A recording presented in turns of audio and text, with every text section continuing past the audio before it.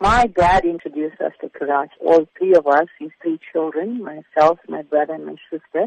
When I had Abigail, and when she was 3, we introduced her to karate. So we thought we'd keep her doing karate in the family as a sport.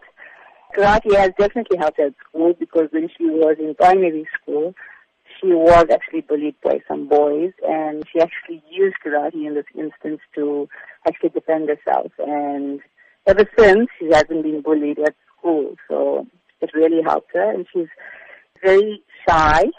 Karate has really helped her improve confidence level and boldness and her courage. So, of course, she's used her talent then to progress through to number 1 in her division in South Africa.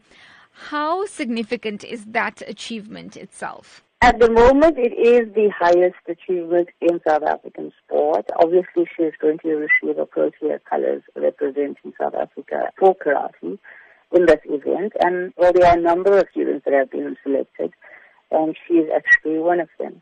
Has Abigail participated in international tournaments previously? She's been to the Commonwealth Karate Championships in India in 2015. She was actually placed 3rd at that championship. Now, for Abigail to be able to represent South Africa at the Youth World Cup in Croatia, we do understand that she needs assistance with funding.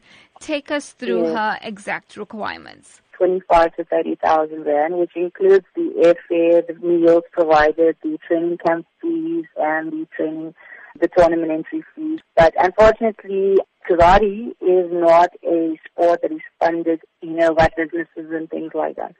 So the onus is on the parents to actually get the funding for the athletes to go overseas and to compete at such high levels. And for them, this is an experience, and for them, this is an exposure. So every parent would like for their kids to actually, compete at an international level. We have actually got until the end of May to come up with the finances to send Abigail to Croatia.